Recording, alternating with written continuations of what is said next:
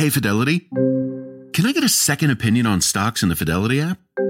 With Fidelity, it's easy to get an outside opinion from independent experts in a single score. And then? When you're ready, trade U.S. stocks and ETFs with no commissions. That's right. I am always right. Investing involves risk, including risk of loss. Online U.S. equity trades and ETFs and a retail Fidelity account. Sell order assessment fee not included. Some account types and securities excluded. Details at fidelity.com/commissions. Fidelity Brokerage Services, LLC, member NYSE SIPC.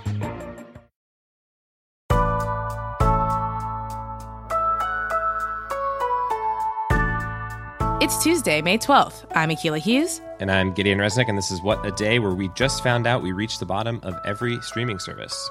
Yeah. Did you know that there was a bottom? No, I didn't. My computer just shut down. I was terrified. On today's show, the Supreme Court takes on the question of Trump's tax returns, then some headlines. But first, the latest. Stephen Smith, who had worked, did digital work for Pete Buttigieg, cited the other day how, Travis Scott's takeover of Fortnite and how that was a really creative way to think about it, that if we could do that with Joe Biden, Joe Biden projected against the Grand Canyon, that might be a little bit ambitious. Yeah. All right. Well, that was Democratic strategist Liz Smith with an interesting idea about how to get young people excited about Joe Biden. So I guess we're going to go sicko mode on the whole election. Hell yeah. All right. Well, in news, the White House is now requiring most administration officials to wear masks when in the West Wing, taking a step that our local grocery stores did weeks ago. But the rules are not expected to apply to President Trump or Vice President Pence. For weeks, Pence and Trump have downplayed the need for masks, even as the CDC recommends them for use in public settings.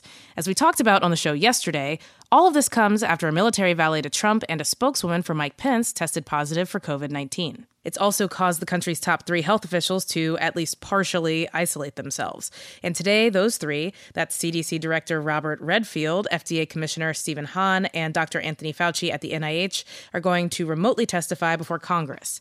The Republican chair of the committee, Senator Lamar Alexander, also has to appear remotely after a staff member in his office tested positive for the virus.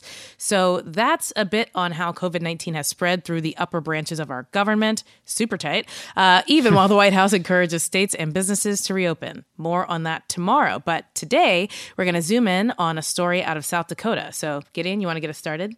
Yeah, so this is one of the states where the governor, Kristi Noem, did not issue a statewide stay-at-home order because she said that doing so would flatten the curve so much that the stay-at-home order would have to remain in place longer to be effective. Okay, South Dakota has about 3,500 cases of coronavirus and has seen a large outbreak at the Smithfield Foods meatpacking plant in Sioux Falls. Still, Noem is encouraging normalcy and even declined a local shelter-in-place measure in the area around the meatpacking plant. On Friday, Noem threatened to sue 2 Native American tribes, the Cheyenne River Sioux tribe and the Oglala Sioux tribe, over road checkpoints that they have set up in order to prevent the spread of COVID-19 to their reservations. Now, she contends that the checkpoints are interfering with the state's traffic, and Noem ordered the tribes to take them down within 48 hours. Otherwise, she would take them to court. Okay, so that's terrible. Well, the deadline has passed, so the checkpoints are still up. What are the tribes saying? Cheyenne River Sioux Tribe Chairman Harold Frazier has said that for the 12,000 people who live on the reservation, establishing these checkpoints is a matter of life and death.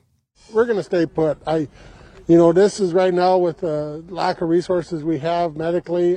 This is our best tool we have right now is to try to prevent it. And I believe that this is a good practice. And if we should ever get it, again, it's a good tool for us to use to try to isolate as quick as we can the virus.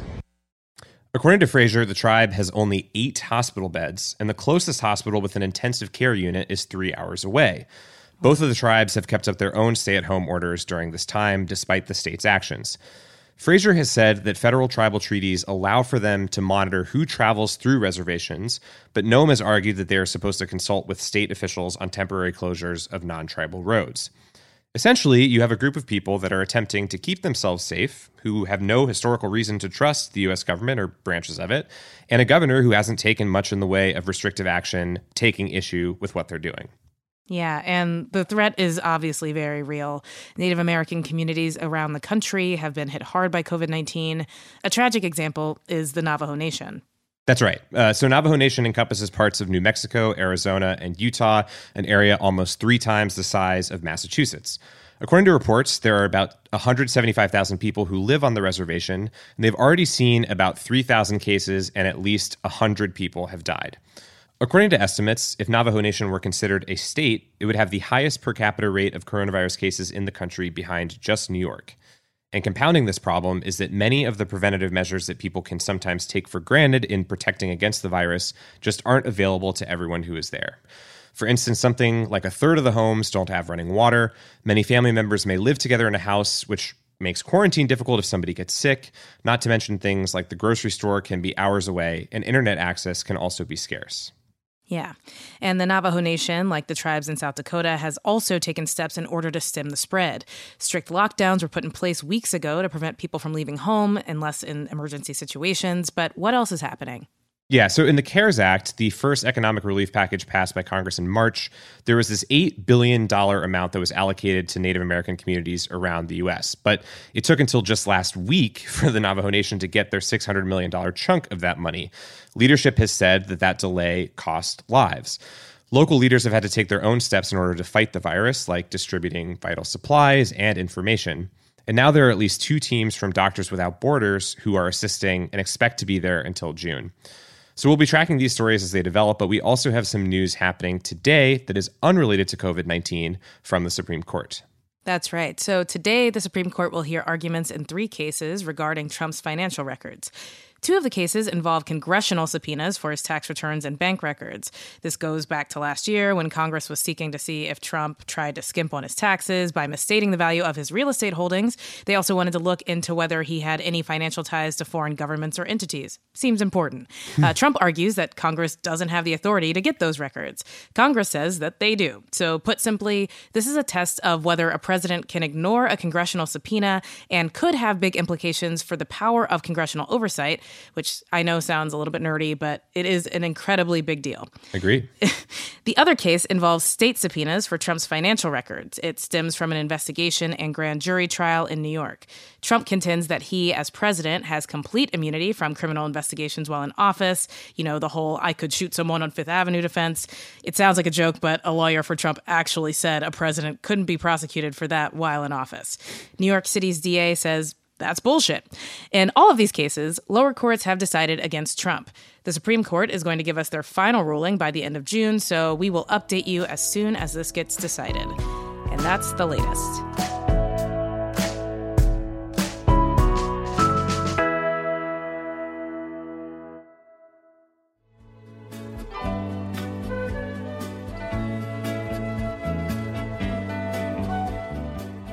Tuesday, Wad Squad. It's, one of our favorite funny men passed away yesterday. It's very upsetting. Jerry Stiller, maybe most famous, at least recently, for his role as George Costanza's dad on Seinfeld, but he was in so much more. So giddy. What's your favorite Jerry Stiller performance? It's got to be Seinfeld. That's the most iconic possible stuff. But one that I kind of revisited today that I almost forgot about was his role as Maury Ballstein in Zoolander, where he has the part where he yells, "For Christ's sakes, it's a casserole, Sheila." Very, very, very iconic line and moment. He rocked, though. Everything that he did was really awesome. Yeah, and the head of a dynasty of comedians, but yeah, Zoolander is, I wouldn't even say it's slept on. Everyone loves that movie. And I think that, his role is something that people should definitely talk about more. He's so outrageous on screen. It's hard to look away. Yeah, he's doing a similar thing as he did with Costanza, but it works, and I'm glad that it's transferable.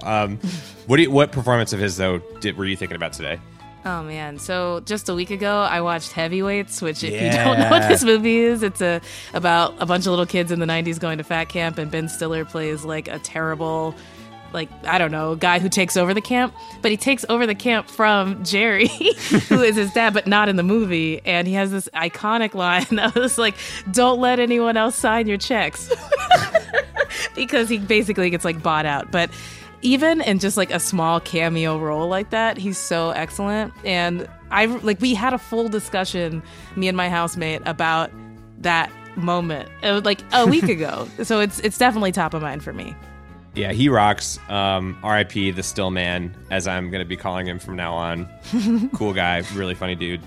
Oh, well, that's very sweet. And guess what? Another perfect temperature check. If you need to laugh, watch pretty much any movie that Jerry Stiller was in, and we will catch up with you tomorrow.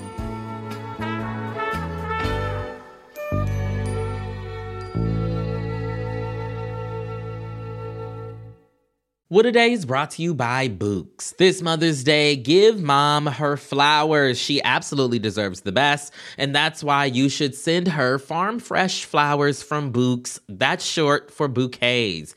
Books has modern designs and unique flowers you can't find anywhere else, and with 20% off, you can send some to mom, your wife, your auntie, even your granny, okay? Anyone who deserves flowers in your life. It doesn't have to be holiday specific. You get flowers, you're getting flowers, everyone's getting flowers. Go to Books.com and use promo code WAD for 25% off. That is BOUQS.com, promo code WAD, Books, promo code WAD. What A Day is brought to you by Fast Growing Trees. Fast Growing Trees is the biggest online nursery in the U.S., with more than 10,000 different kinds of plants and over 2 million happy customers. They have everything you could possibly want, like fruit trees, palm trees, evergreens, houseplants, and so much more. Plus, Fast Growing Trees makes it easy to order online, and your plants are shipped directly to your door in 1 to 2 days. And along with their 30-day Alive and Thrive guarantee, they offer free plant consultation forever. We love Fast Growing Trees here. I keep telling you that the mini plants that I've gotten from these folks are yet hanging on. And that's not because I have a green thumb, okay? This spring, Fast Growing Trees, they have the best deals online, up to half off on select plants and other deals. And listeners to our show get an additional 15% off their first purchase when using the code WAD at checkout. That's an additional 15% off at fastgrowingtrees.com using the code WAD at checkout. Fastgrowingtrees.com, code WAD. Offer is valid for a limited time. Terms and conditions may apply. What A Day is brought to you by Ulta Beauty. This AAPI Heritage Month, Ulta Beauty is celebrating the joy of belonging to a community composed of intricate connections, belonging to our past and our future, to the heritage and birthright that is beauty. Ulta Beauty shines a light on the AAPI community, passing the mic to brand founders and creators to tell their stories centered on heritage, joy, and beauty. They carry AAPI-owned and founded brands like Live Tinted, Peach and Lily, Glamnetic, Tree Hut, and more. Shop AAPI-owned and founded brands at Ulta Beauty stores and Ulta.com. Let's wrap up with some headlines. Headlines. Georgia's Attorney General has appointed a new lead prosecutor to oversee the case of Ahmaud Arbery. Joyette Holmes, the district attorney of Cobb County in the Atlanta area and the first black woman to serve in that position, will be the fourth prosecutor on this case after the first 3 had to step aside. The state AG said that the case has grown in size and magnitude since the last prosecutor was appointed, and that an office with better resources is needed to step in. The Justice Department also announced it will decide whether or not to bring federal hate crime charges into the case. If that happens, it would allow for a separate case in federal court. The state of Georgia does not currently have hate crime laws. The LGBTQ community in South Korea has become the target of widespread hate and backlash as the country faces an increasing number of daily COVID-19 cases. Yesterday, we mentioned that a second wave of cases in the country was linked to one man who went clubbing in a nightclub district in Seoul. That district is known as a safe space for the city's LGBTQ community, which has led Korean media outlets to engage in homophobia and finger-pointing. LGBTQ people currently have little legal protection, and same-sex marriage is not legally recognized in the country. Now, a majority of the people who went out in that area over the weekend are avoiding getting tested or coming forward for fears of being outed. Seoul's mayor said that authorities plan to use location data from credit cards and security cameras to track people down, which is a cause of concern for privacy advocates. Indeed. A presidential election was held in Poland on Sunday, but it was missing a key element: one single person voting. The so-called ghost election went down because differing factions of Poland's government couldn't come to an agreement about whether elections should be delayed due to coronavirus. Poland's ruling party, the Law and Justice Party, tried to push things forward. Opposition candidates think that's because the incumbent president might have a harder time getting reelected after voters have a full view of the economic fallout from the pandemic. On Election Day, polling places were closed, but the vote wasn't officially canceled. That led to a historic 0% turnout. Please don't tell our friends in the GOP that this is an option. Poland's parliament has 14 days to set a new election date, which must be held by late July. Shanghai Disneyland reopened on Monday with restrictions in place to prevent any human-to-princess transmissions of COVID-19. Guests were limited to less than 30% capacity, so they were actually outnumbered by employees. They had to wear masks and socially distance, and upon entry, they had their temperatures checked and showed a QR code from Shanghai's official diagnostic app indicating that they were all clear. If visitors wanted to go on Buzz Lightyear's Planet Rescue, where riders carried toy blasters, they needed to take a tip from a certain famous red pants mouse and wear gloves. Disney Shanghai's soft reopening could offer a model to other parks worldwide. The company's next scheduled reopening is Disney Springs, a retail complex next to Disney World that's set to resume operations on May 20th. Go without me. Yeah, I'm all set. I got enough Disney shit. And those are the headlines. Quick announcement before we go. Wind of Change, Crooked's new pod with Pineapple Street Studios and Spotify is out now. It's hosted by journalist Patrick Radden Keefe, who heard a rumor from someone inside the CIA claiming that the CIA wrote one of the biggest songs of all time, a metal ballad that became a weapon in the Cold War. And from there, the story only gets crazier. Patrick interviews music legends, ex-spies, and even travels to Russia and Ukraine as part of his reporting. You can binge all 8 episodes right now on Spotify for free. Get to it. That's all for today. If you like the show, make sure you subscribe, leave a review, create a new streaming service for us to watch, and tell your friends to listen. And if you're into reading and not just the words written on a chalkboard by a rude young student named Bart, like me, What a Day is also a nightly newsletter. Check it out and subscribe at crooked.com/subscribe. I'm Akilah Hughes. I'm Gideon Resnick. And stay safe at Disney Shanghai. Yeah, you don't really need any souvenirs, okay? Don't bring anything home. Wear gloves for the blasters, for God's sakes.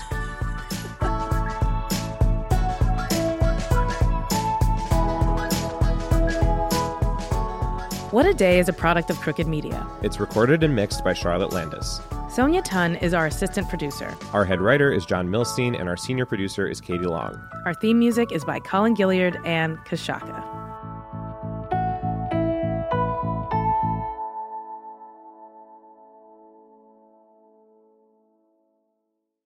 As a chef and a restaurant owner, I'm as meticulous about my cookware as I am about my ingredients. That's why I love Made in Cookware. Each pan they make isn't just designed to perform, it's crafted to last. As a mom, I love that I can trust Made In. It's made from the world's finest materials, so I can feel good about what I'm feeding my family. I'm Chef Brooke Williamson, and I use Made in Cookware. Shop chef quality pots and pans at madeincookware.com. I'm Oren Siegel, and I've been fighting extremism, anti-Semitism, and hate for more than 20 years. You should subscribe to our podcast, Extremely, to get a unique perspective on the daily work and the people who have dedicated their lives to exposing, fighting, and disrupting extremism, anti-Semitism, and all forms of hate. We bring you the stories of people and communities not only impacted by hate, but who offer new perspectives and ways to push back. You can find Extremely wherever you listen to podcasts.